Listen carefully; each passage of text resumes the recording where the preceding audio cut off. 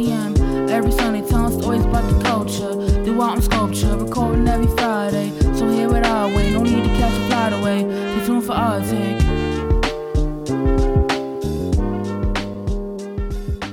So welcome back. Episode 120 of After Dinner Conversations. The whole gang is back here again this week. And we're excited to get started. But before we do, again, make sure you like, rate, review, subscribe, wherever you listen to your podcast. We are on all streaming platforms. So make sure you leave a review, leave a comment, tell a friend to tell a friend. Also follow us on Instagram at AD Convos. Again, on Instagram at AD Convos to see clips, music updates, all things of that nature, again, on our Instagram. And so as we do every week, we're going to go around and do a check-in, see how everybody's doing before we go ahead and get started. I'm doing good.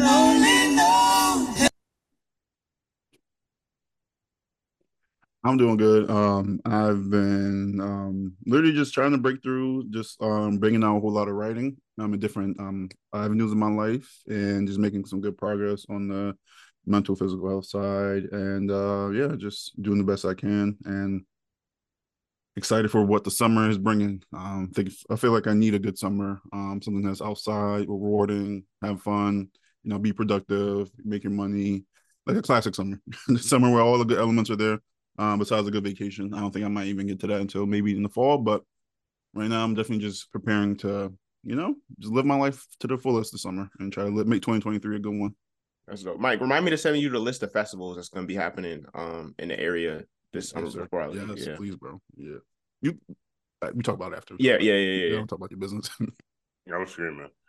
My bad. I clicked spacebar, and instead of unmuting, it just started playing music. But I'm good. Life is good. The weather's mid. I don't know. I feel like it's hot everywhere else but where I'm at, which is cool. I don't like anything too hot. But everything's good. NBA playoff been keeping me busy. I've been watching Legacy game after Legacy game. Keeping up with shows. Snowfall is over. Hallmark classic, I would say personally, especially the way it ended. I think they did a very sad but very good way wrapping it up. And I think they left a lot of Easter eggs if you really enjoyed the show and how that last episode unfolded. So shout out to Damson Idris. I think he killed that role. Shout out to that whole crew for Snowfall. I think they killed that role. You with John Singleton not being there, rest in peace. So yeah, I didn't get to watch episode 2 of Demon Slayer yet. I'm going to do that today.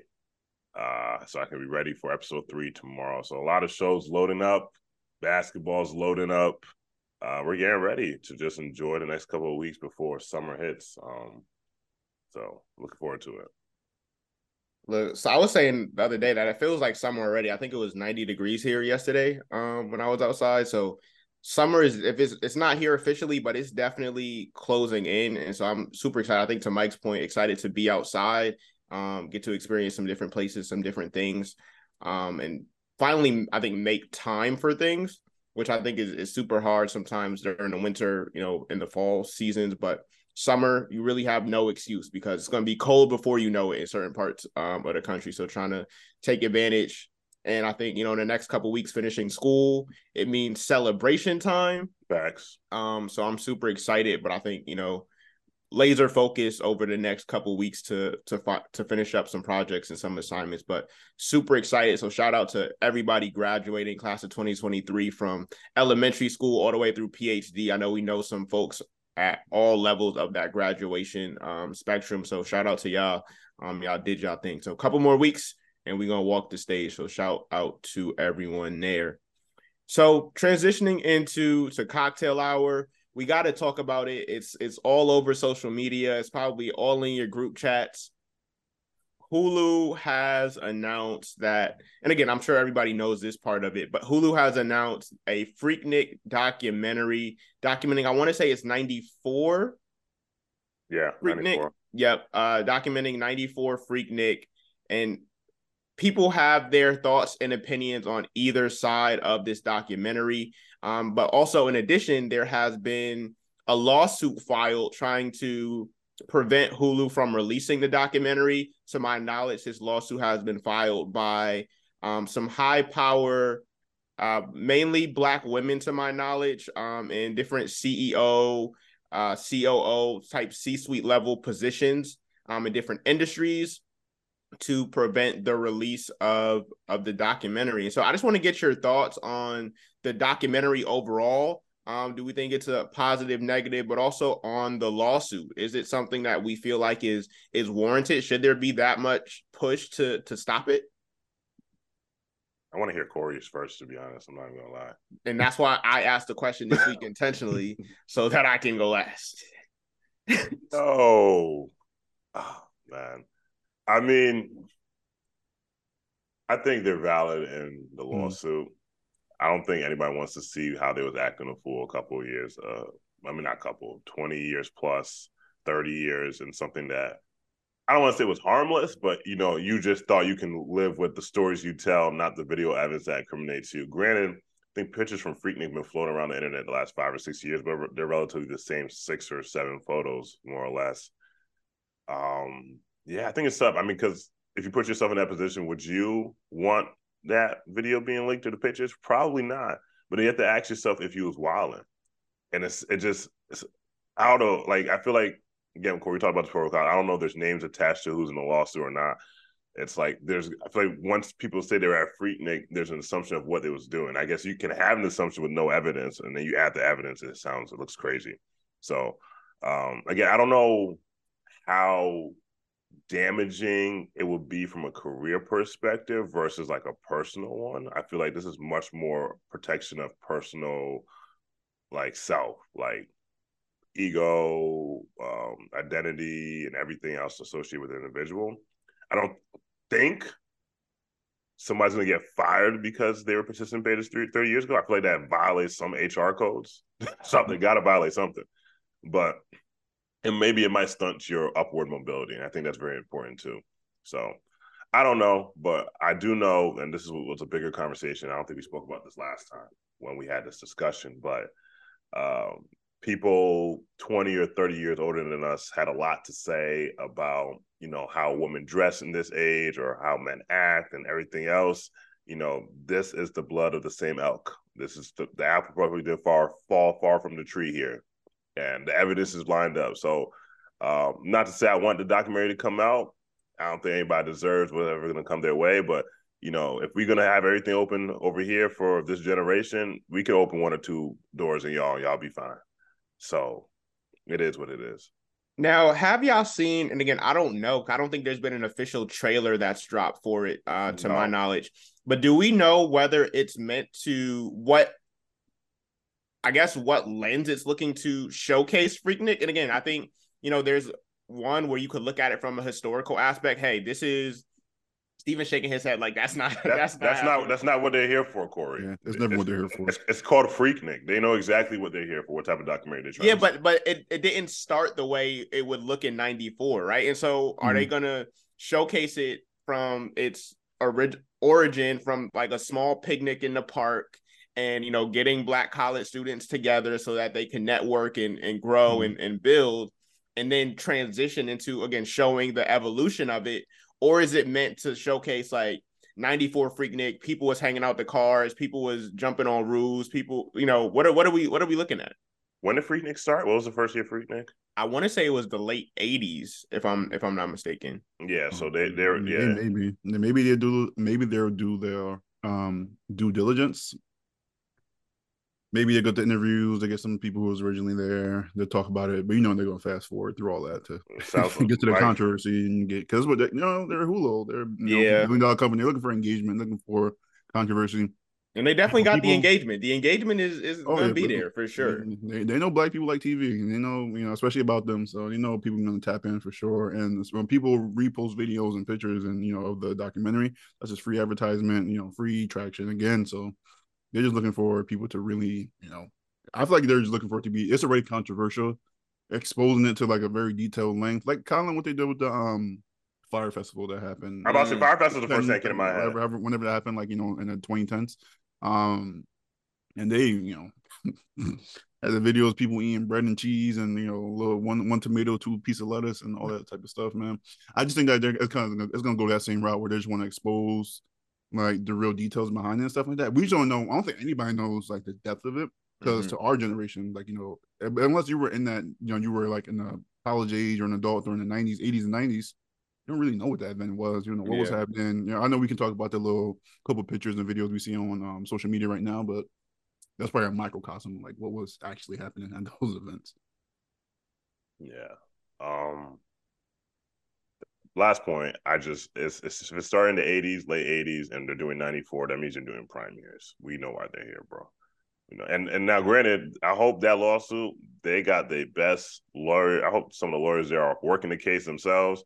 I hope they got money behind it because you're going against Hulu, which means you're going against Disney. Disney has a lot of money. You better come correct. You don't come at all. They have some of the best corporate lawyers in the world. You don't see them beefing with the state of Florida.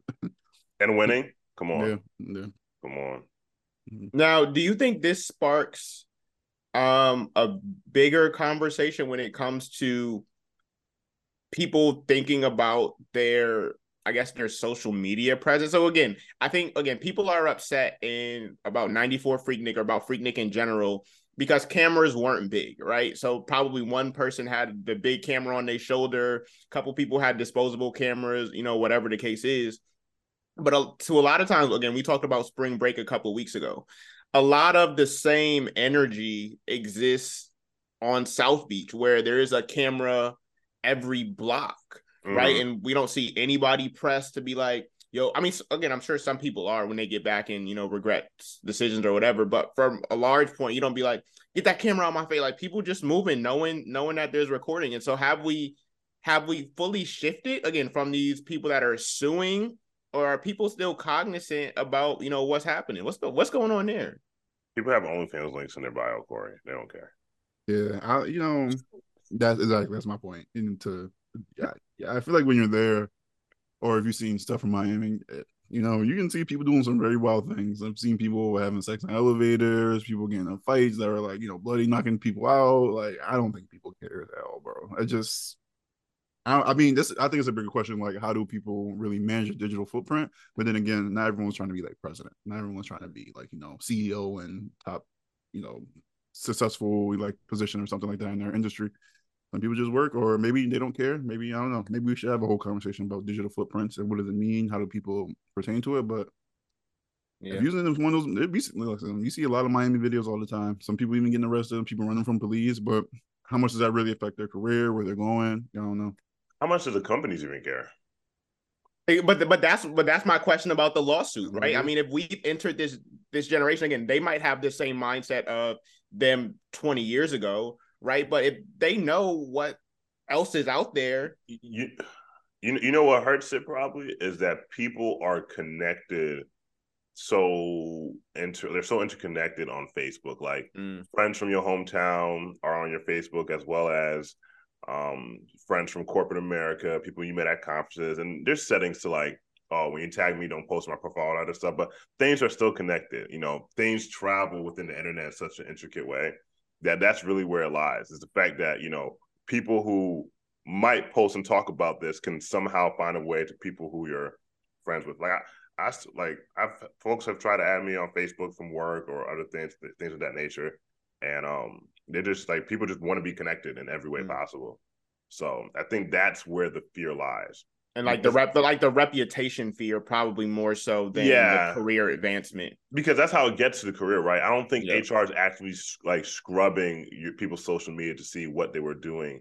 I don't think at all. Let me say this. Very rarely, unless there's multiple complaints being made about something. So the only avenue that appears apparent to me is that you have mutuals on Facebook or Instagram or wherever, and because you are the central person, you got people from your hometown, people from college, people from wherever, and if content starts leaking, people can start putting one or two together because now everybody's profiles like public or private, right?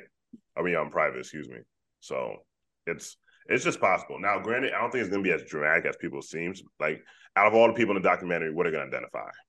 A couple. Maybe there's one person who's SVP in there acting wild. Maybe one CEO, and then a couple of them is just, I don't want to say regular folks, but not as high positions. So again, it's about personal protection, and so you gotta let people protect themselves. Okay. Good conversation. Shout out to 94 Freaknik. I'm fully expecting to see the documentary. I don't know where this lawsuit gonna go, but I'm fully expecting to see it. Might do a watch party. I will keep y'all posted, but it'll be interesting to see regardless of the outcome. And so transitioning and again changing topics here. I want to talk. So I think I mentioned this last week when we talked about wealth a little bit, but a lot of times when we think about wealth, we look at home ownership, we look at, buying land, buying property. And we talk about often how for our generation, for millennials, for Gen Z, for generations after, the dream of buying a home is becoming less and less accessible as home prices continue to rise, rents continue to rise. It's hard to save, all of that stuff. And so the FHA recently approved 40-year mortgages. So for folks that I'm sure are aware, typically the mortgage duration is a 30-year mortgage duration. And it's been that way for quite some time now. But now they've added 10-year to the approved mortgage length. And so I guess the goal here is to be able to lower monthly payments because you're able to spread out payments for a longer period of time. And so I guess my question for you all is, do we see this decision as a vehicle for wealth accumulation, again, allowing and making home buying purchases more accessible for folks? Or do we see this as potentially like a debt trap to, get into something that you actually can't afford, but it seems like you can afford it from a monthly payment standpoint to the point where you might feel like I think the term is house poor, where so much of your money monthly goes to your house that you can't really afford to do anything else. So I want to get your thoughts on that. It's a double-edged sword. Like, I think the fact that you have more money, quote unquote, right, hypothetically, to spend and do other things is very beneficial. But again, you're talking about 40 years, which means if the interest rate is the same, you're paying out much more money, 10 years extra worth of insurance or interest, for a home. And I don't know. Here's the thing, right? I think there's a very, I want to say strong, but there's been an over consumption of conversation about financial literacy. I think people are like, I don't want to say they're over it, but they're tired of hearing that as the conversation. It's an oversaturated field. Oversaturated, thank you, Mike. And they want the money in hand and see if they can apply what's being taught, free game on internet every day, all day, every day. What do you call it? Entrepreneur Twitter or whatever. Like, they want to just apply the stuff. Like, you tell me all the things you could do with money when you don't have money. It's nothing. So I think, does it help? Yes. Does it help to the point where people need to? No. Because if you can't buy a house with a 30-year mortgage, I don't think you'll be able to buy one with 40 that much. I think it helps the people who can buy one with 30, but I don't think people who couldn't buy with 30 will be buying with 40. Again, I have no numbers, but it just seems to me like it's more of like a principle of having the wealth to buy a home. That's the first principle. Like, because if you're like on the edge, then you probably really can't afford it because life changes so fast, and all it takes is one accident. You're outside of mortgage. You got to refinance. You got to do a bunch of other stuff. So I think there's potential there to like people who are on the like not the edge, but like maybe a step back to have a little bit more leeway. But 40-year mortgage, when you think about that, who stays in the same home for 40 years now? Because most people's first home is like a quote unquote, we're talking about starter home. Before. Yeah, but this is a starter home. You probably keep it maybe for 5-7 years. Then let's say you start having kids and you move or job moves, you got to sell the house and you're going to move on. So I guess, again, to the point of keeping the payments low, I think that helps. But I think the goal of a 30 or 40-year mortgage is for you to be in that home until you paid it off and then you own it outright. So if you're buying a home, let's say at 35 and you got a 40-year mortgage, I mean, you got some payments that are easy to pay. You're going to have to sell the home because are you going to stay there until you're 70? I doubt it. We're in 2023. And by that time, or even if you do, are you going to want a house payment when you're retired, right? When you're on a fixed income. So like all of that stuff. That's the bar right there. That's the bar. That's my only point too. I mean, from the optics, like not knowing the details or conditions of the loans and blah, blah, blah that they're offering, it sounds crazy. Like a 40-year loan, like how long does the average American even live? Like 67, 70? Like, I just feel like that's like a hidden debt trap where like, yeah, it's a little bit more lesser payments, but like everything we're saying, is that really gonna get to the wealth? Like I'm supposed to be geriatric before I can be like, all right, own my home. Like, what is the value of your home gonna be in 40 years? Much less, like, Yeah, you don't know what the like, neighborhood gonna look like. yeah, you don't know All what's that going to stuff. happen, or environmental things can happen. Anything can happen in 40 years. Or maybe you don't even know how to take care of a home. Much less you can learn maybe a little bit, but still, like that's a lot of home maintenance you're gonna have to do, Yeah. pay, and on top of that, you still have to pay like property taxes and all that other stuff. And like getting a home ain't cheap. Maintaining a home is not cheap. Um, like I said, people move a lot. I don't know. Is this really the solution? I don't know. I don't know. But then again, when we were what middle school, maybe 2007, 2008, 2009, they were selling them subprime mortgages. Exactly. Subprime mortgages. Economy went to the underworld globally. I don't know if that's the answer either, but I don't know, man. The loan system is a pretty nasty place. It is. It probably could be helpful for some people to get the payments and stuff, but all I'm gonna say is this: that I want to buy my house in cash. That's it. Just straight up, I 100% agree. Yeah, that's just, man. I don't know, man. Loans just make me like. I understand they're natural. They're like a necessary evil for like living on the road and stuff like that. But I don't know, like 40-year loan, bro. 40 years. That is like you gonna have grandkids by the time you finish paying off that loan. Like it just seems like a lot.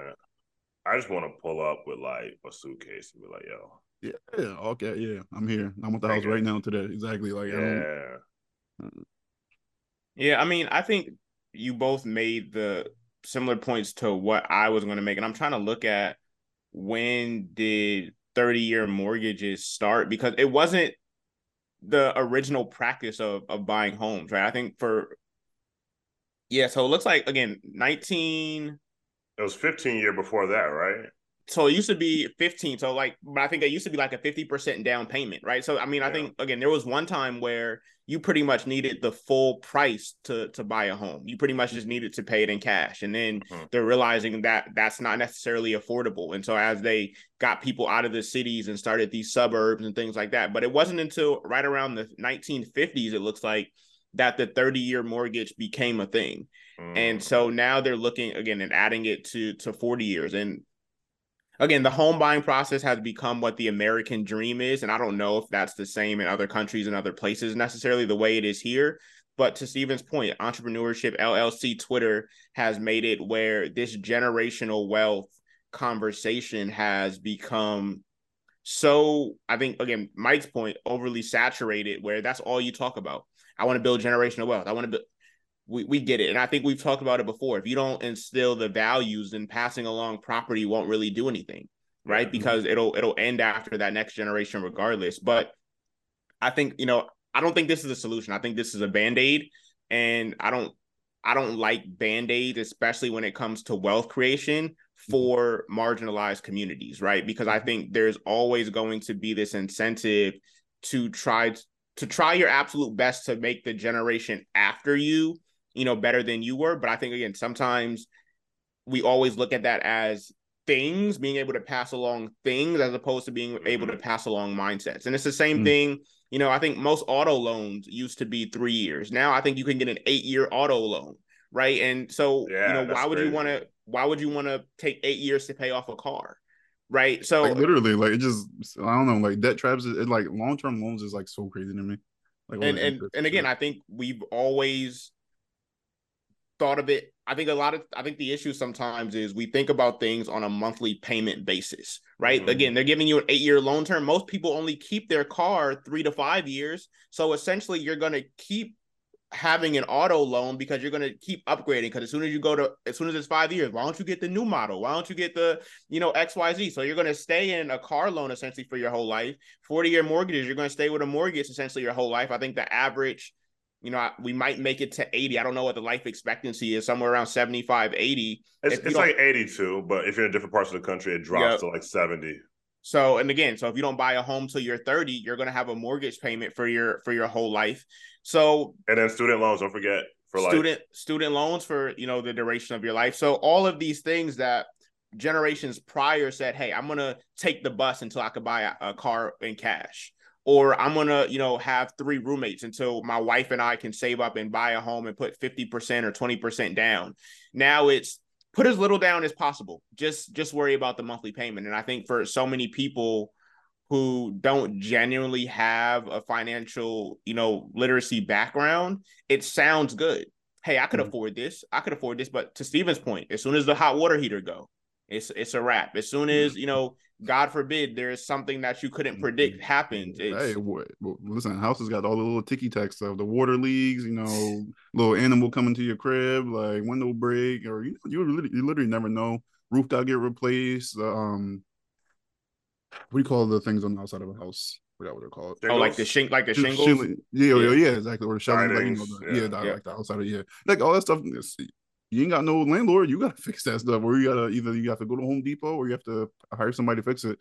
So those are just like more incurred expenses that you're gonna have over them 20, 40 years, man. Unless much less. Hey, we even talked about it. What if your marriage ends? What if you don't have the same partner? What if you have the same combined income that you used to have? Yeah, what if you lose your job? What if your job, like, again? So I think there's a lot of tech, you lose it next year, there's a lot of these larger conversations. I think we try to overcomplicate financial literacy sometimes, to the point where you got to do the percentage calculations. Like, our grandparents and generations before made it so simple, right? Have a rainy day fund. Don't buy more than you can afford, right? Again, and don't make sure that you can only meet the monthly payment, right? If all your monthly payments total $2,000. Don't make $2,100 a month, right? Like, don't live like that, because you don't have enough to pay for anything that goes wrong. And we all know, even at our young age, that life happens, and it will slap you in the face. Yes, but to that point, and this is like a sidebar, I believe like 80% of what even survive in this generation. Like, I think there's a lot of conversation about money being wasted and time, and I think the time is an important one, but I think they would have been the same bar, if not worse, than a lot of these folks. Because, I mean, when you're paying $1,000 every year for tuition, you had no room and board because you took the bus. And granted, that was the circumstances. That's fine. You couldn't get a bus straight to stores until what, 2014, not even when we was there. So 2017. So you had to drive to get there. You're going to pay for gas. The tuition is going to be $20,000. I just think there's a lot of side conversations that gets associated with our generation, / Gen Z or whatever, about the financial aspect and about loan forgiveness, all this other stuff, when they had a fraction as generous the amount of financial responsibility that we had at their age, equivalently, and the amount of financial capital that was required of us at that same level in time. Like, our internships would have been the best paying jobs on the block during their times, if we're being honest. Bar none. So that's just my 2 cents. No, you're good. You took. I had like 2 final things, and one of them is like similar to yours, Stephen. For one, the financial literacy, I'll say like one thing I don't like for like how the financial literacy is talked about this day and age. I do think it focuses a lot on income generation. Yes. And like, streams and how you can get different jobs and AI and whatever, ways you can just get new income coming into your account weekly or monthly, or dividends, stocks, investing, all that stuff. But I don't think they actually talk about asset management and what wealth, real, like what Corey lives and dies by, like that real wealth accumulation, and to make it quote unquote generational. That means you need something to pass down. You can't pass down the income. You need assets. You need like diversified assets at that. I just don't think it really digs deep into like what that actually means and what it takes for us to really get those assets and maintain them and pass them down. Well, I think, Mike, that's the hardest part, right? I think telling somebody that they have to be okay with delayed gratification as a part of asset management is the part that nobody wants to hear. And so it becomes a prosperity preaching or a prosperity gospel when it comes to wealth generation, because they don't want to talk about the parts that are ugly, the parts that are hard, the parts where it's like, you can't go to Roof Chris on Tuesday because you don't have no money. Hey, but that's another point I was going to bring out too. But also to have generational wealth, you also have to think beyond yourself and what you want and need in your own lifetime. It's a sacrifice. It's a massive sacrifice. Look at where's my sounds, bro? You have to save up a lot, and like you have to be focused. Like, I'm going to pass it down. You also have to know your trust fund, inheritance laws, pass down laws, which is something that people do not talk about a lot, especially in our community, Black community. Because I think historically, a lot of Black families lost a lot of money because they lost their land because they white people back then and manipulated them through those trust Trust fund fund laws, laws, not yeah. knowing those inheritance laws, not knowing or not having wills, Or not paying like, you know, the taxes on it and all that. exactly, Yep. exactly. So it's just like a massive part of it too, and I don't know, man. That wealth management is something that it is harder. And like my second point, to wrap it up, is like what Steven said. You know, baby boomer generation, I don't think they should even fix their lips to even talk to us because they had it so sweet, and then they grew up, they had Ronald Reagan, and they're like, you know what? Let's flip everything upside down and make them pay for everything. And now here we are, millennials, like you said, like we're 18 years old, or like a lot of 18-year-olds right now, I have to want to go to college, and they're looking at tuition, and it's like 40, 50K, 30K. That's insane for an 200K 18, debt. 19-year-old to have that responsibility and then have to take out loans. Like educate, they make higher education a crazy debt trap where a lot of us have student loans now well beyond our income, that you'll probably make or you can even pay off. Or there's a whole lot of horror stories of people having student loans. They've been paying for 20 years and they barely touch their principal balance. They're still paying off interest. Like that's insane. You know, as we're recording this right now for, you know, posterity, Joe Biden still got them frozen. Who knows what's gonna happen? Lord. And we ain't paid them in like 2-3 years since the pandemic happened. I don't understand why we still need to pay them because clearly the federal government don't need that money. We ain't paying in 3 years and they default on not one loan, not nothing. But at the same time, yeah, the baby boomers, I don't know about Gen X, maybe they was a part of it a little bit, but they benefited from so much of like the cheap living, cheap prices, and all other stuff. And then they really rigged society to be on the other end and try to like another way of deregulating and reducing the government's role, quote unquote, and like funding. And that's how you even have, I mean, it's even a problem on graduate level schools too. Because they're really hollowing out the state and they're really saying that like the state shouldn't have as much discretionary funds to provide towards education as a value or whatever, public transportation, public schooling, things like that, to really have like that type of factor of influence and that financial bedrock for these type of services to happen too. So it's a massive issue, and I don't know. And we're still being governed by baby boomers on all levels, local, state, federal, like, you know, no matter what you call Gen X. So I don't know what's going to change. Our current president is like 80-something years old. God, Lord knows. Senate, not the Senate, we're talking about Supreme Court. They all old as you know who. Retire them all, please.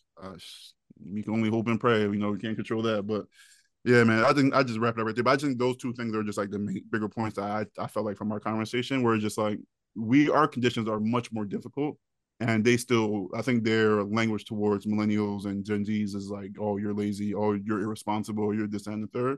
But really, we should say, to hell with all of y'all. What the hell are you talking about? You was buying bread for 25 cents. What the hell you mean? You know how much bread costs now? I can't even go to the supermarket right now, and the cheapest thing in the supermarket, no matter what it is $3. I saw dryer sheets. I'm sorry, I got to rant real quick. I saw dryer sheets and $4 or $5 for dryer sheets. Come on, bro. For a brand name on dryer sheets, that's insane to me. Like, what are we doing? What are we doing? We can't. Bread is $4 now, $5. Really talk about the eggs or nothing, bro. Bro, I said half dozen eggs, like 6 eggs, bro. That shit at like $3 or $4 now. They price gouge and they rig the system so hard against. I'm about to get a chicken coop, and guys. We're just like, I don't know why we're so passive towards it. I don't know, man. It's like unnecessarily difficult for us to financially navigate our like society right now. And we just, I don't know, we just suffer from it, man. I don't think anything's affordable, quote unquote, right now for anybody. No, we are living in broke times. But I think, Mike, we're going to end it here because this cocktail hour has been way too long. I think we do need, no, it's not your fault. It's been a great conversation, but I think we do need a further conversation about sort of our passive nature to, you know, what's happening financially, right? I think for sure other generations would have been in uproar. And I think, again, we shrug it off and, hey, I'll swipe the credit card. And that's a whole nother conversation about cash versus credit versus the psychology of swiping, right? But again, we're going to go into that at another point. But again, thank y'all so much for that cocktail hour conversation. That went way over what I planned, but I'd rather have it go over because I think there were some great points made. And so I think moving into the topic, Mike was really talking about it at the end of what he was just saying when it comes to college, when it comes to student loan debt. And so I think, again, all of us having our experiences in higher education, still having, you know, experiences in higher education, I really think this conversation is important. And I think it's important particularly for young men that might be listening to the pod.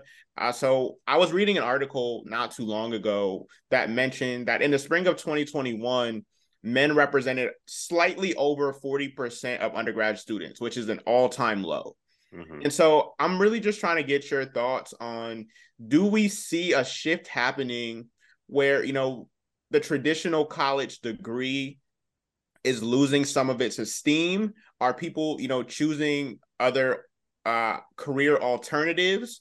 But also, are people just deciding, hey, I don't want to take out this loan to go into debt, and so I rather pursue something different? So what are y'all thoughts on that? I would say that I wouldn't necessarily associate it with the lack of value of a college degree. I will say that men have always there's always been a gap between post secondary attainment for between men and women, as far as since women had like very broad access to higher education. I think after the 1960s, I want to say 50s, 60s. I have my education history correctly. Forgot what law was, but, and women got access to higher ed at large numbers, along with black, and non-white minorities.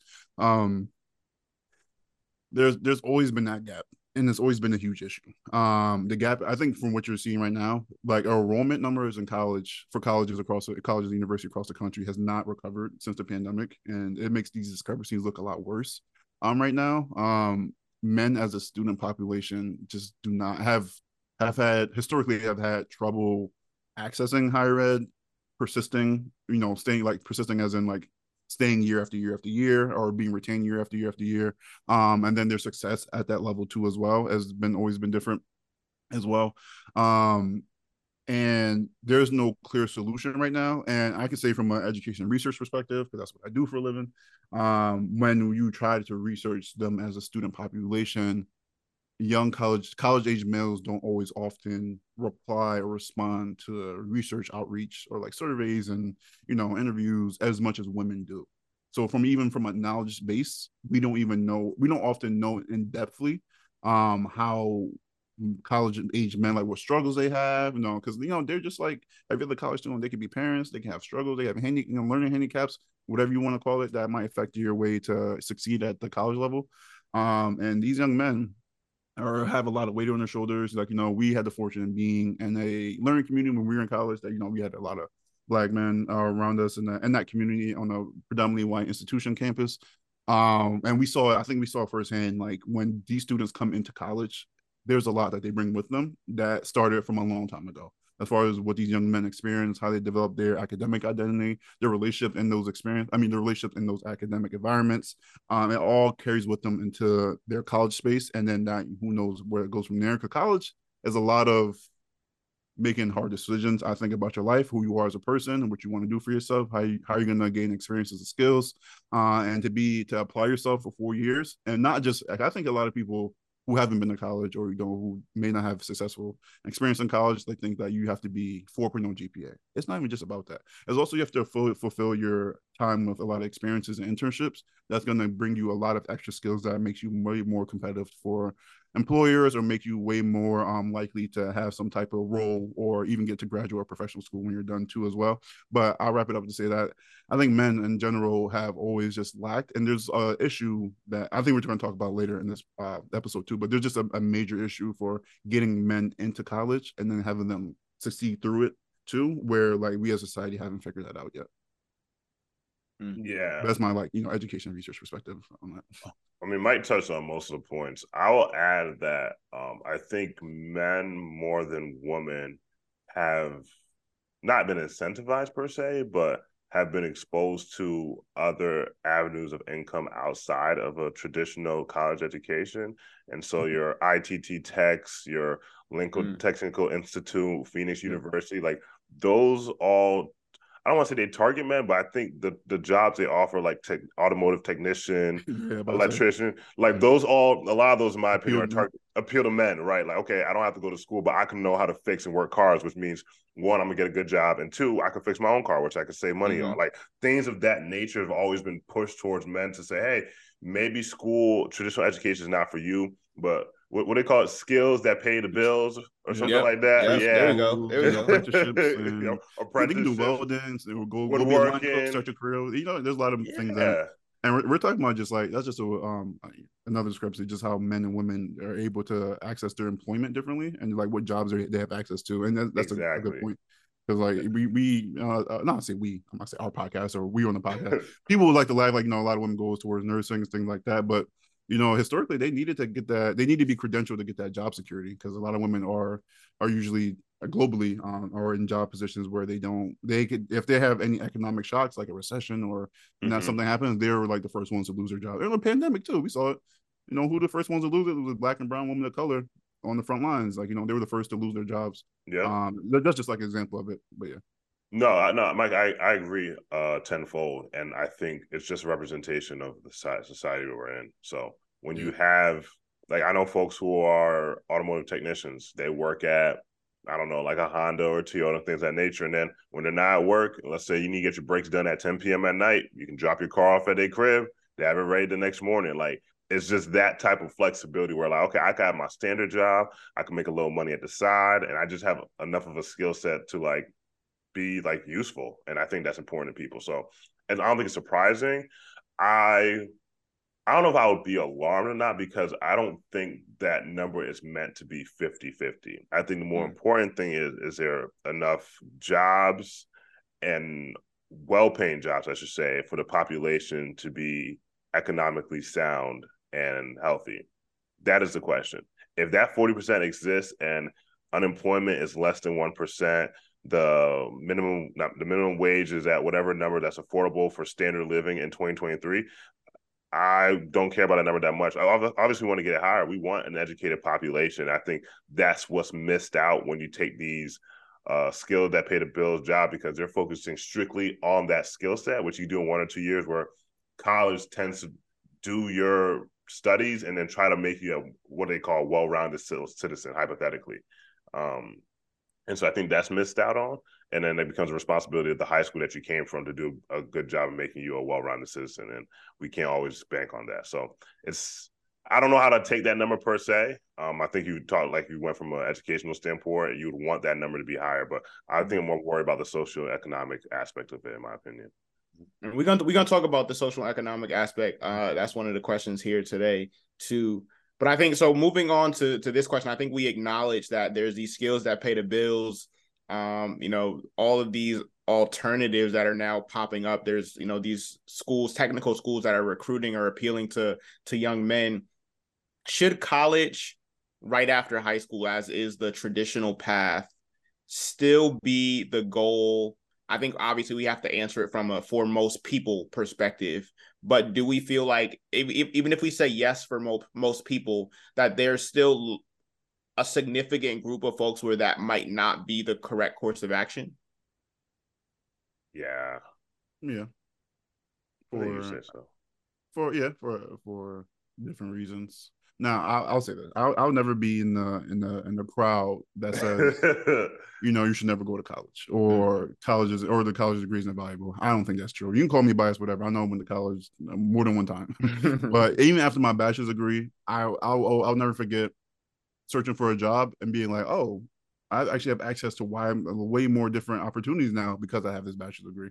I have access to way more different incomes now because I'm credentialed to the certain level that I was back then.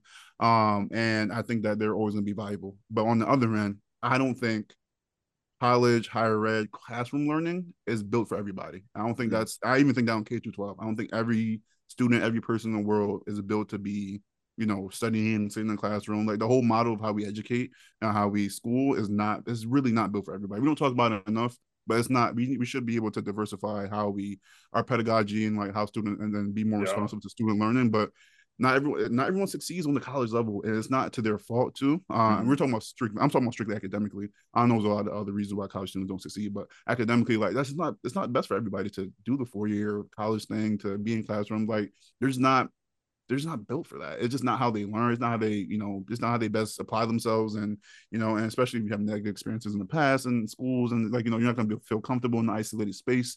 Like, like we went to a land grant university, cut out in the middle of a damn, Connecticut forest. Like, but like, 5 miles off the highway to get there, that's very isolating to be in that space and to not even be comfortable being in school, even though it's the thing you're supposed to do the most. So a lot of people fill their time doing social stuff, what we will call wasting their time, but they're trying to have fun, make the most of it, But yeah, it's just not built for everybody. So I wish I guess I say I would wish that when we have our students going through middle school and high school, we would introduce more diverse career options for students and like kind of give them more diverse experiences, like more hands-on things. Maybe maybe they should tap into arts or STEM, like have more diversified experience, so they'll know that like, oh, I actually like doing music a lot more, or maybe I do like being a technician working my hand. My high school has some automotive class that I never took, but they had it. There was a garage on our high school campus, and people could take the class and they would like it and stuff like that.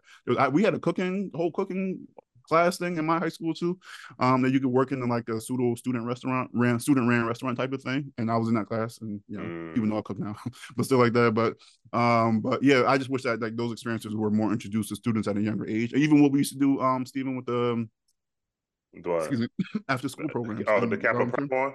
Yeah, that one. The even the middle school one. I don't think you came to the middle school one. I think I missed that one. Yeah. But even the one that was in Wyndham too, like it was just about getting to these kids and kind of changing what they believe to be true about how they exist in like society and their employment and their education too, as well. It's my final point, or to summarize, I just wish that we can introduce our kids to way more different roles and experiences, so that they didn't have such a limited view of what success meant, and it's not only just going to college too. Yeah. I mean, I think I'll just add there, because Mike made some really great points, that I think there does need to be a reframing of how we look at the traditional college path. Again, I don't think I'll ever be one to say, college has lost its way or college isn't important anymore. But I think maybe there does need to be a gap year where you go work to see that you like something before you go invest in it. Or again, maybe we do need to bring back, to Mike's point, technical high schools that allow you to try out a trade, so that when you're going to college, maybe you're going for business administration to realize how to take that trade to the next level, right? Not only are you going to be a mechanic, but you own a shop, because now you have those business fundamentals, or whatever the case is.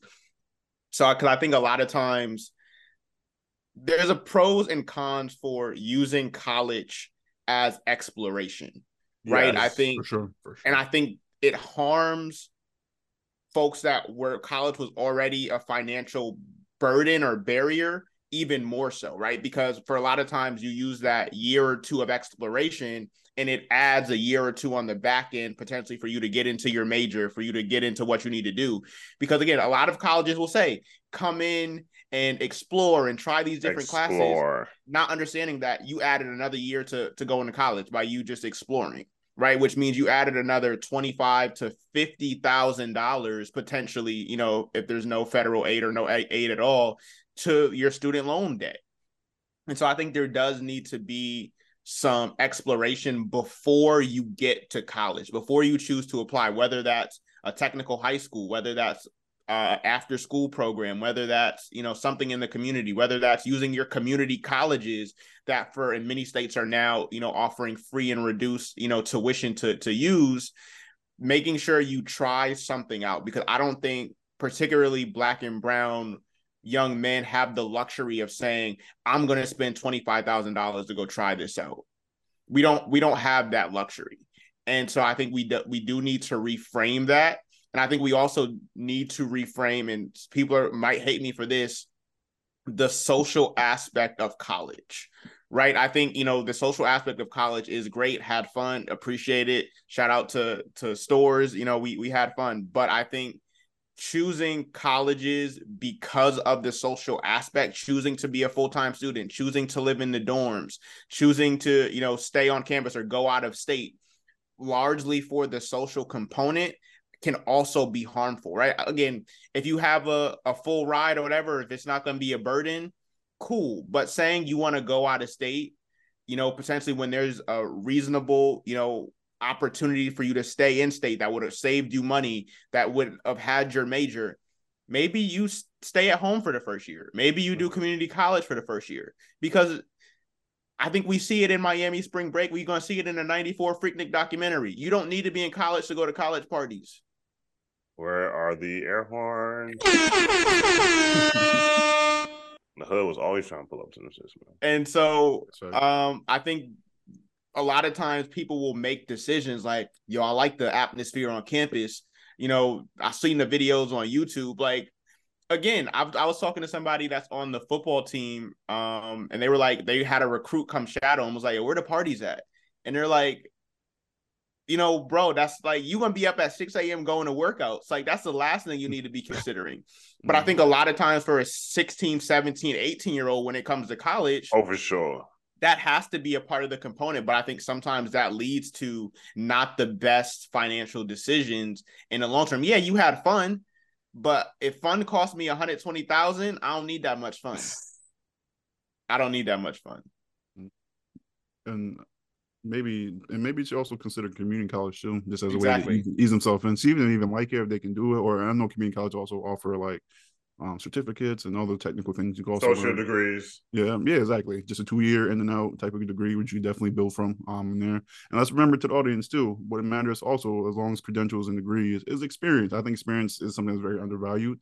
Being able to have a job for multiple years is also something that stands out. Is usually what employers ask for in resumes too. So if you get that associates, you find a nice position, you can work your way up through it. You can use that position you got after a few years to get a better one down the line and increase your income that way too as well. But yeah, man, it just, I don't know, but like I feel like the question of it too is like, who is this like proverbial people that organize our like our education system, and like what children have access to or taught, and do we need more external like cross sector people to come in? Like hypothetically, if we created the ADC, after school program, whatever. And we're like, all right, do we need like more like young men to come in, or young men and women to come in and, do that type of teaching?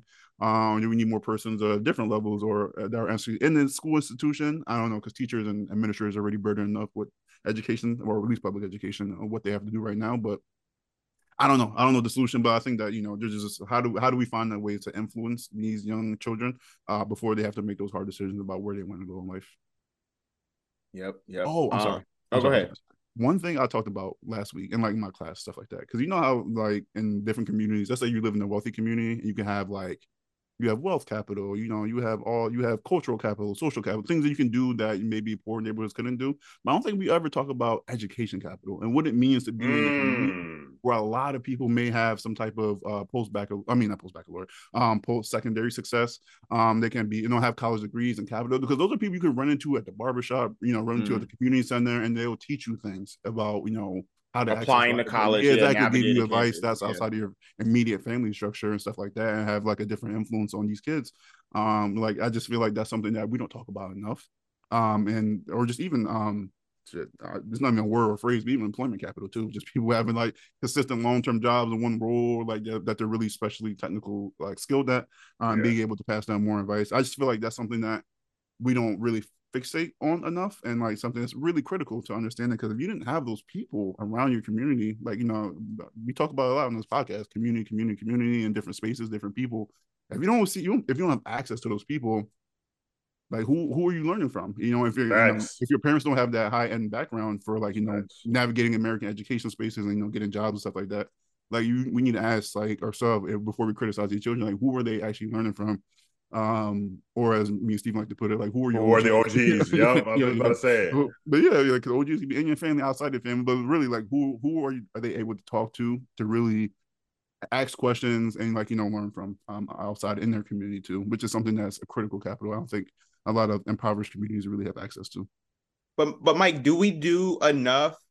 And this is just me being devil's advocate and pushing back a little bit, but do we feel like we do enough from that employment capital for blue collar work? Right. I think again, a lot of times when folks come back with their master's or their PhD, we tell little Jimmy, like, yo, go holler at him. He just graduated from school. But we don't do that necessarily with the dude that got the HVAC certification, right? Who might be making more than the dude that got the PhD, right? Do we give them enough value from that employment capital standpoint? No, we do not. Or the dudes who got the trucking companies that exactly. 12, 15K a month, and they work their way up. And like no, we do not. We also think that might be, I would say it might be a classism thing, low key, like just being like having like we value jobs that are more blue collar and and working with your hands than we do like the white collar academic jobs that we would have now, type of roles. And we're always, I guess traditionally and culturally, we're always gonna look at degrees as a big signifier of success, because that's the only avenue that we have that's like the main avenue, not the only, but it's one of the main avenues that we have, or at least that we're socialized towards, Because like I be telling people, you don't have a choice about going to school. The law says you have to go to school, like and you need that first high school degree to even get your first job or get to college or anything. Like we're really funneled through this one system, and then we're supposed to like prioritize that. And so culturally, it's like, oh, you got the master's degree. I mean, we all look at us all three of us. We got master's degree. We've seen people come out the woodwork. Like people in here from a year. Oh, congratulations, from all across the country, all across the world. Like if you got a global family, like just they call in, they tell you they love you, they're proud of you, and stuff like that. But if you tell them like, hey, yeah, I just got this factory job. Come on, that's regular for them. They don't seen it. It's like your parents might be like, hey, congrats, yeah, I know little Jimmy, he out there working in the factory. Hopefully he can do a little bit more later. Like they just we show value. I think it's a cultural value thing, but I agree with you, bro. Like we don't uplift those people who do maybe have worked as like you said as a mechanic for 10 years or got their own shop and stuff like that. We just don't. Like I don't know why though. I think there's a value that's associated with it being something that people know. Like if it's like, oh, I just got a factory job at IBM, that's where those big congratulations will come from. Or when you just got a big job at like Ford, like the name and when it just happens to be Jimmy's AutoZone down the street, and not just discredit nobody, people are just like, oh, congratulations. But like I think especially in like the 60s and the 80s when people were getting these what we would consider blue collar jobs, they were going to work for these big $1 billion corporations that were Ford and Apple and IBM and General Motors and name whoever, and people can attach it to that. But because there's still these giant conglomerates, but there's just a lot more small businesses that can compete in some cases financially of what they can offer you. It's kind of like, oh, you got a job working on cars at this local spot, which is paying real good.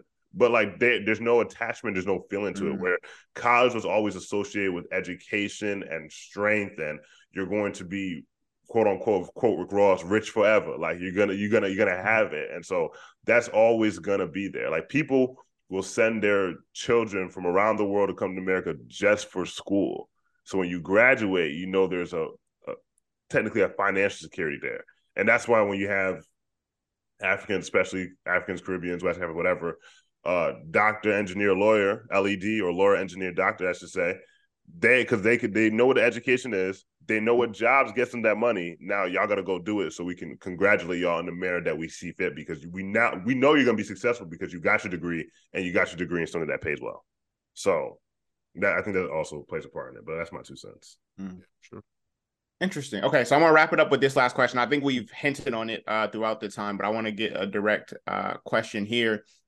So I think, again, assuming that we're starting to make these changes, we're having these after school programs that are, focusing more on maybe college alternatives, mechanic, technician, so on and so forth. And so we're going slightly away from traditional college.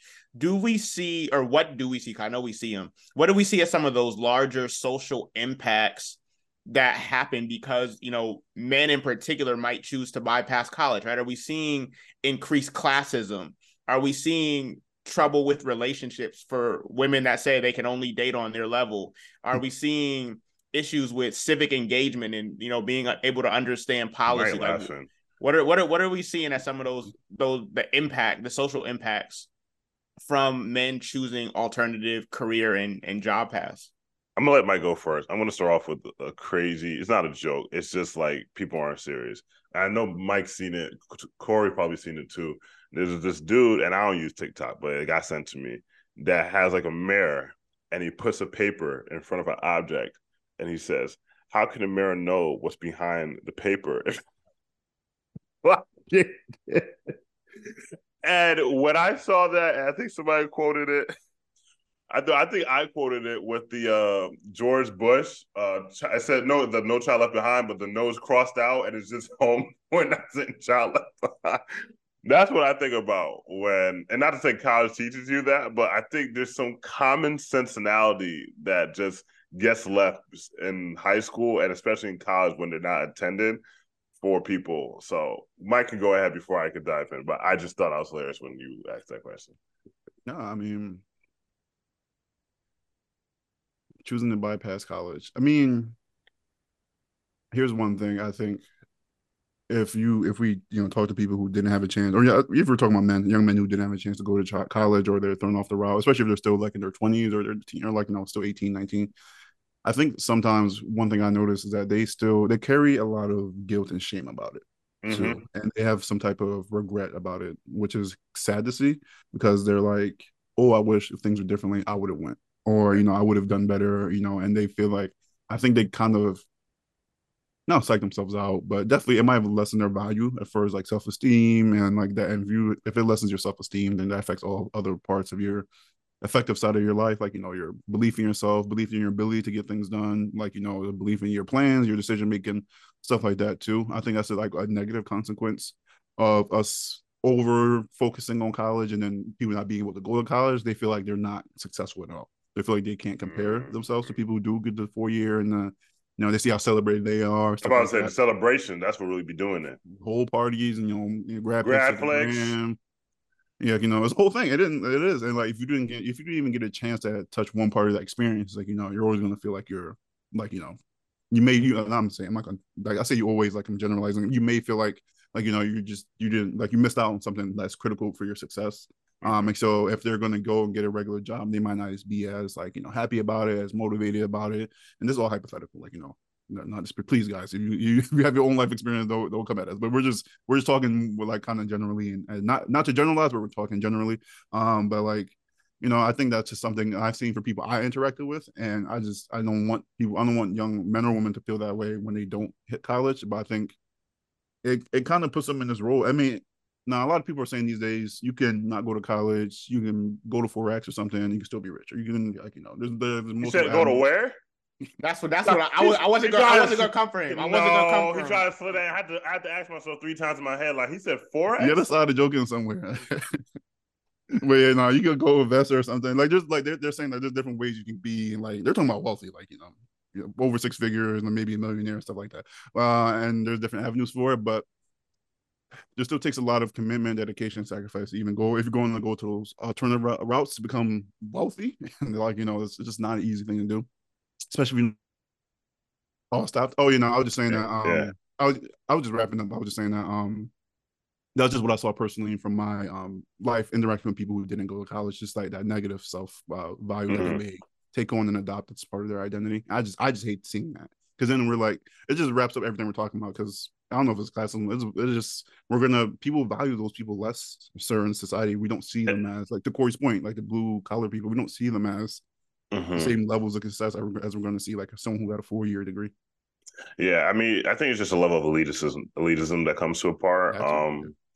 I think people intuitively believe they're better, and that just is what it is. And I think the more educated you are, and the more spaces or higher educated spaces you occupy, you get those vibes, or people, not even just vibes, people just tell you like they're not me, point blank, period.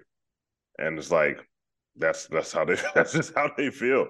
And vice versa, you people who don't have it, and to your point, Mike, some people are just looking at it like, I'm just not them. Like I can't be them, or I can't be well off, or I can't be successful, or I can't even just be stable. Right? Let's just talk about stability in that aspect. I think it's difficult. I think it's hard, and I think this is where your personality as a personality. This is where your personality and your character as an individual comes into a play, right? So if you are a good person, or you're just a sound brother or sister or whoever, like when you attain that level of success, people know you for who you are, and it doesn't carry that same weight. Like I think there's there's a notion that once you get more successful, you need to leave your hood behind, leave your past, and stand the third. And it's not so much as, you know what I'm saying? Sorry, that's elitism and classism, though. That's what exactly. You know what I'm saying? To disregard where we came from. Yeah.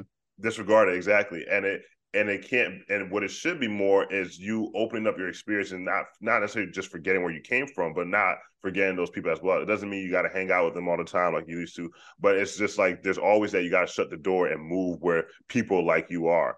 And I think for me personally, like I tell people, always surprised me, like I have great relationships with people that I grew up with. Like I'm talking about people since like 5th or 4th grade that maybe we talk to each other on holidays, birthdays, and then we run into each other at like the grocery store like once every few years.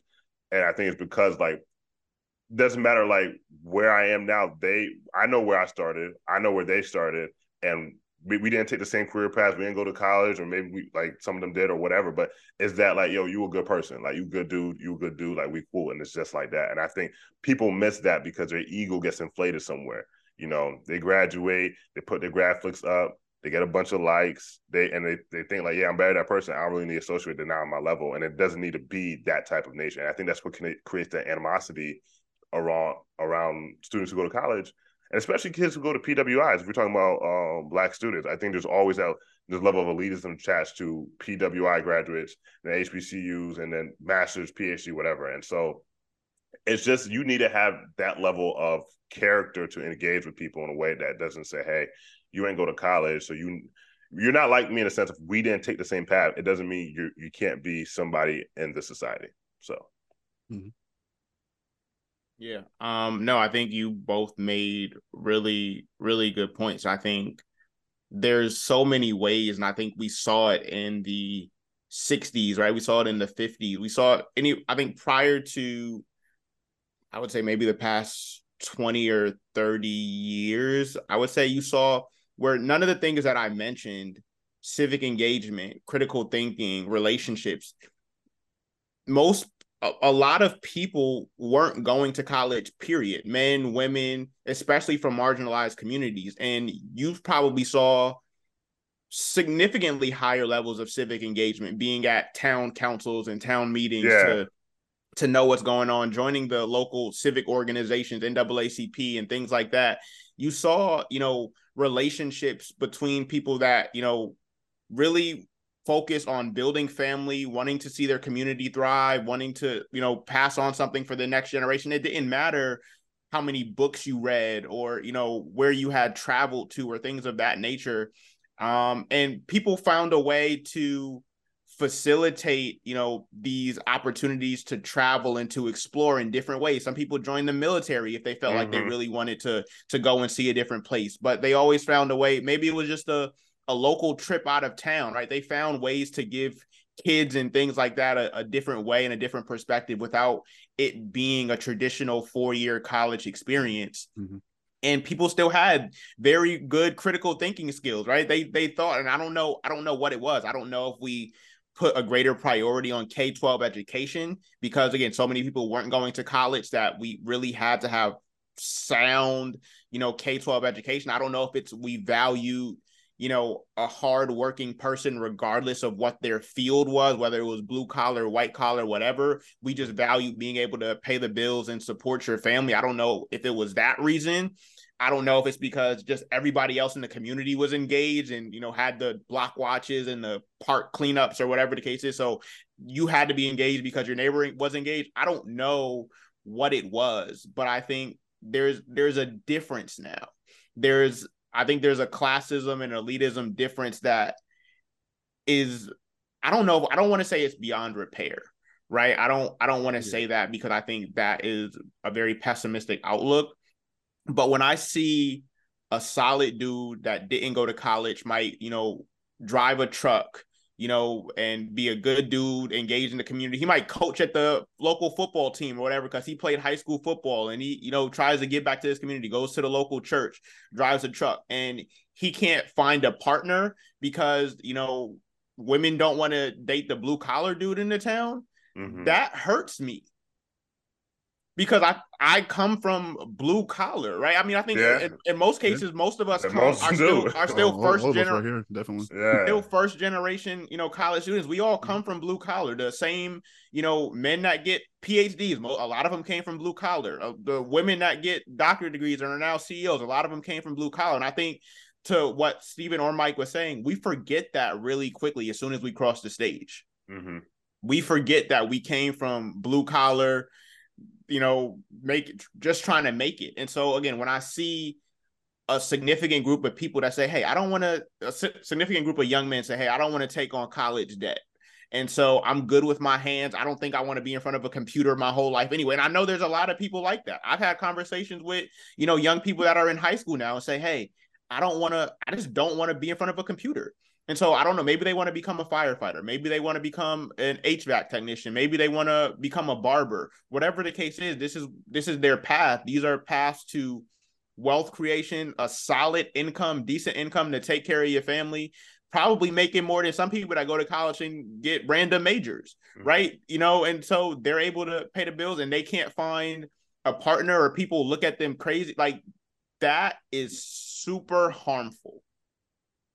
And I think it's harmful to just, you know, being able to build a community if people aren't having families. It's harmful to wealth creation that we talked about from the beginning, as people have continuously proven the fastest way to build wealth is through partnership. And we don't have it because he makes 120, but because it's not in an office and he don't got a bunch of suits in the closet, you're not rocking with it. I thought you wanted 6 figures. Now there's a stipulation of how the 6 figures comes. Right. So again, I think these things, they continue to get worse. And I think that's my only downside here. But again, I don't want somebody going to college because that's the only way they think they're gonna find a partner or be accepted.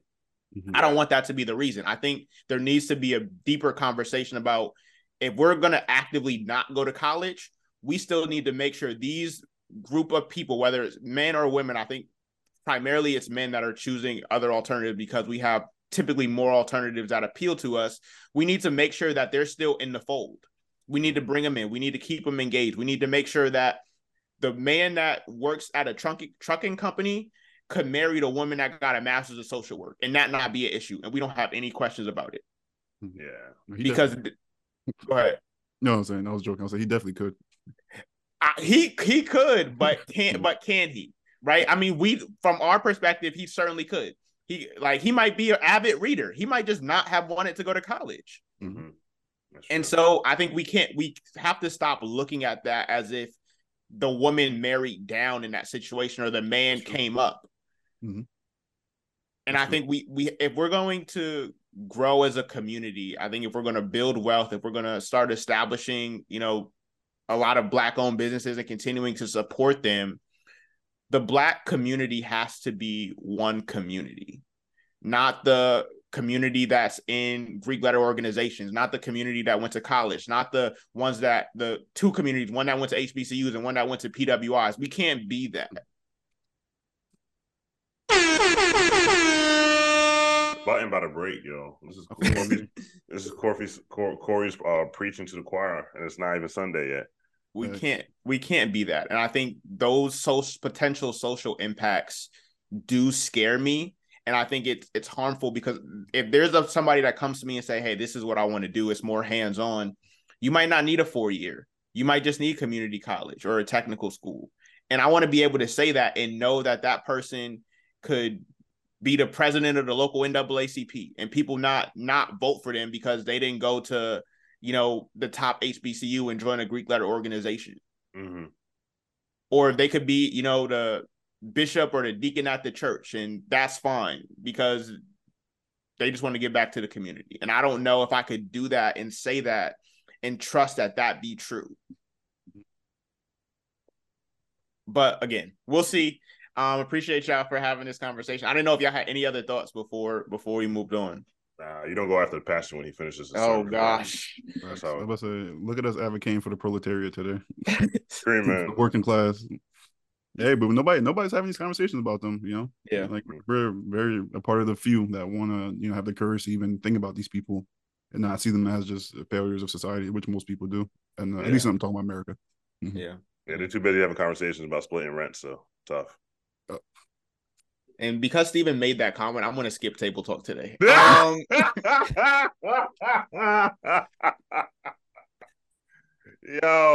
Because Steven's answer might be wild. Just based off this energy with that statement, my answers never be wild. I'll be with jokes like 80% of the time. We're gonna go right into plug a plug. We're gonna go right into plug a plug. I want to shout out, and I think we just had a long episode anyway, so I'll save this table talk. But yeah, definitely. I just want to shout out a local Baltimore, a Black-owned tea shop, which I think is a very interesting, and I don't think we see a lot of tea shops around. So it's still on my bucket list before I leave Baltimore to go check out. But I've been seeing it around, and I've heard really positive reviews. So if you're in the Baltimore DMV area, make sure you check out Cuples Tea House, spelled Cuples, Cuples Tea House. Again, located in Baltimore. So if you need to get away, do a little bit of work, just want to drink some tea, it'd probably be a really good, first date spot, some calm, chill, atmosphere and environment. So again, make sure you go check out Couples Tea House if you're in the Baltimore DMV area. You can follow them on Instagram at Couples Tea. Again, Cuplestea, Couples Tea. Make sure y'all go check them out. For sure. All right.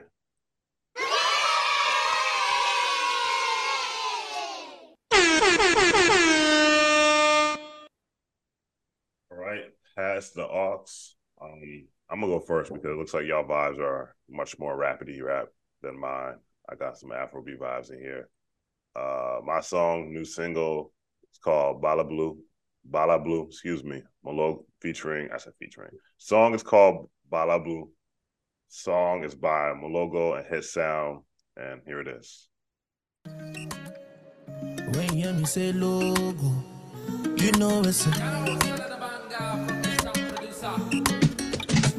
baby, slowly, why did you I be feeling you, I want your touch.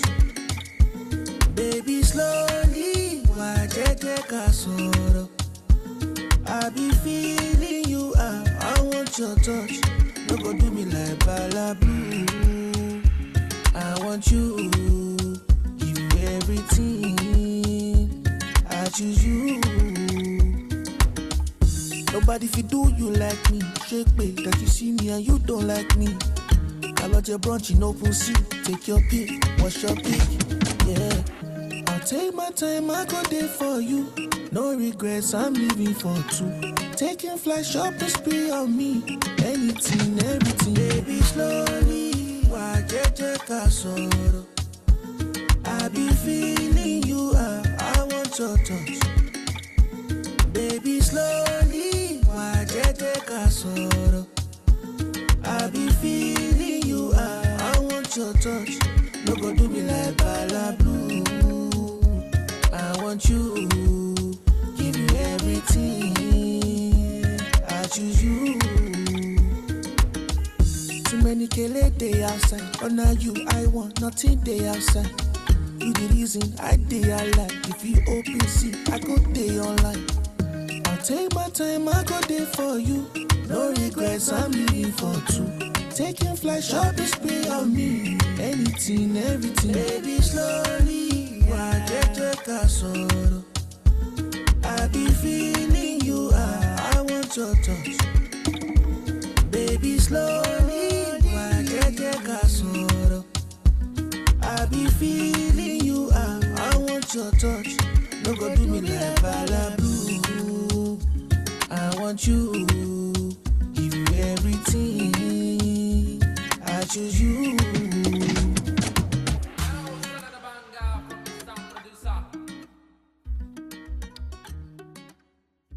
Balablu by Moelogo and Hitsound. Make sure y'all check it out. Song dropped about a week ago. That was dope. I might have to add that. I will go next. This song came across one of my playlists a few days ago. The song is called Tony Fontana III. The song is by Hit Boy featuring Currency. Tony. Wow. Fontana. Yeah. 808 rolling, pockets bulging, arms wide open. Niggas can't hold them, keep it in motion. Love to my closest ones who love me at my lowest. Gangsta shit in my tape deck, running it back. Really, this shit is a marathon, but we ain't winning no track. Yeah. Yeah, I've been avoiding the noise, hopping the toys, moving poise, nothing is forced. Mixing the formula, wedding in Florida, we in domestic and we be foreigned up. Like we some foreigners. Overseas, dressing fatigue, catch you little niggas on war with us. On I-10, we doing 120, we keeping it pushing. Got love for the click when ain't nobody looking. I kept this shit silent and look where it took me. Heated the stove, now I'm finna cook. Funny thing is, they already shook. Word AK, bitch, I'm doing a look. Shake down, ayy, 808 rolling, pockets bulging, arms wide open. Niggas can't hold them, keep it in motion. Love them my closest, ones who love me at my lowest. Gangsta shit in my tape deck, running it back. Really, this shit is a marathon, but we ain't running no track. We in the hills, way in the hills. I ain't got no chill, we did it for real. Look how I pose in all the stills. All black hoodie like I'm doing drills. On rocking this Nipsey blue. Niggas be slimy and shifty too. Can't let them around me, I'm simply through. For real. Damn, too many years of this shit. Too many characters pulling the skit. Updated my style, then I updated the wit. God, my witness, I am to the inland with Drake is the T.O. Brody check in with his BM and P.O. Dice game, bet whatever on C-Lo. Ayy, 808 rolling, pockets bulging, arms wide open. Niggas can't hold them, keep it in motion. Love them my closest, ones who love me at my lowest. Gangsta shit in my tape deck, running it back. Really, this shit is a marathon, but we ain't running no track. Trying for a chubby. No shit, you can't.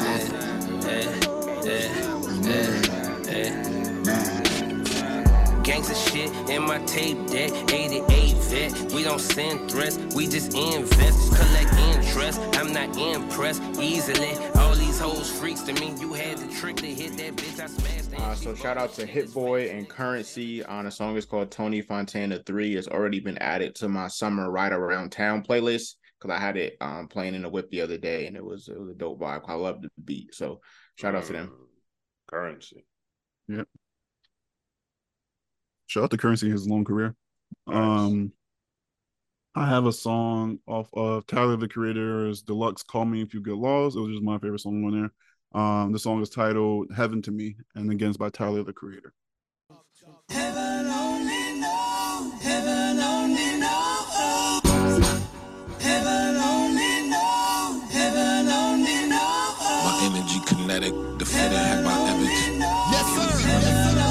Forget it. Joe said it. Heaven only knows. Heaven only knows. Yeah. I like sugar, I like sweets. I don't like the spicy eats. I need bridges in my beats and Cabana brother seats. The heaven part for me is no one I could wake up when I'm finished with my sleep. Ain't no kids to feed, no stress I bleed. I don't got a boss, I go wherever and don't care about the cost. Gas money was stock for me. Now I got so many cars I can start up. We napping in parks, we in the sun getting darked up. Chilling with my suit on. Travel trunk is either more not leather or it's Vuitton. Sipping mint tea like we know the tree the leaf fell from. We come from them tiki punch drinks, had animosity for dinner, a Moelogo. That was in the past, now Parmesan my bolo. 500,000 drifting in the tire, reading toy. Your preferred alligator logo on my cotton polo. Living it up, my niggas is up. Y'all niggas is salty peanuts. We ain't giving a fuck, cause I'm blessed as hell. And I ain't next to jail, ain't got no psyche hiccups. Plus I dress this well, my heaven 24/7. That's heaven. That's heaven to me. Yeah, what's heaven to you? Yeah, that's heaven to me. Yeah, what's heaven to you, to y'all? Because that's heaven to me.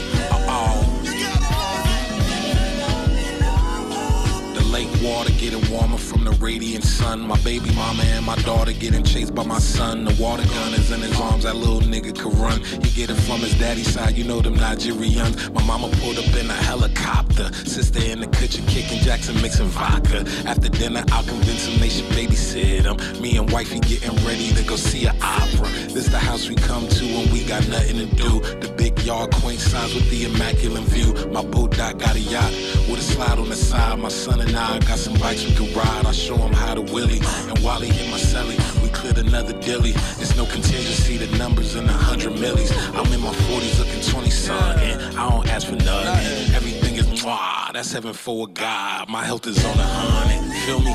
Yeah. That's heaven to me. Yeah. What's heaven to you? That's really heaven at 40. Like, nigga, having good health.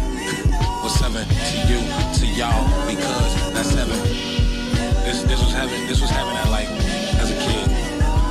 It used to be the cream hat and the print on the tee, the dark wash on the jean. Soccer mom with the Vans and every color it seems. Kids push down the block, cutting dickies in the shorts when it's hot. Fucking Wendy's. And that was Heaven to Me by Tyler, the Creator. I listened to that deluxe and I don't remember that song for some reason. So I had to. Well, thank y'all again so much. Great conversation as usual. That has been episode 120. Again, make sure you go like, rate, review, subscribe, tell a friend to tell a friend to tell an uncle to tell a cousin. To check out After Dinner Conversations. Follow us on Instagram at AD Convos. And until next week, y'all be safe. Peace. Be easy. We on it after dinner conversations, conversating, talking about a black vision. We on a mission to spread the word of our people. See us as equals, and time to step aside. We on a sequel, you can catch us at 5 p.m. every Sunday, telling stories about the culture. Do art and sculpture, recording every Friday. So hear it our way, no need to catch a flight away. Stay tuned for our take. We on it after dinner conversations. We on it after dinner conversations.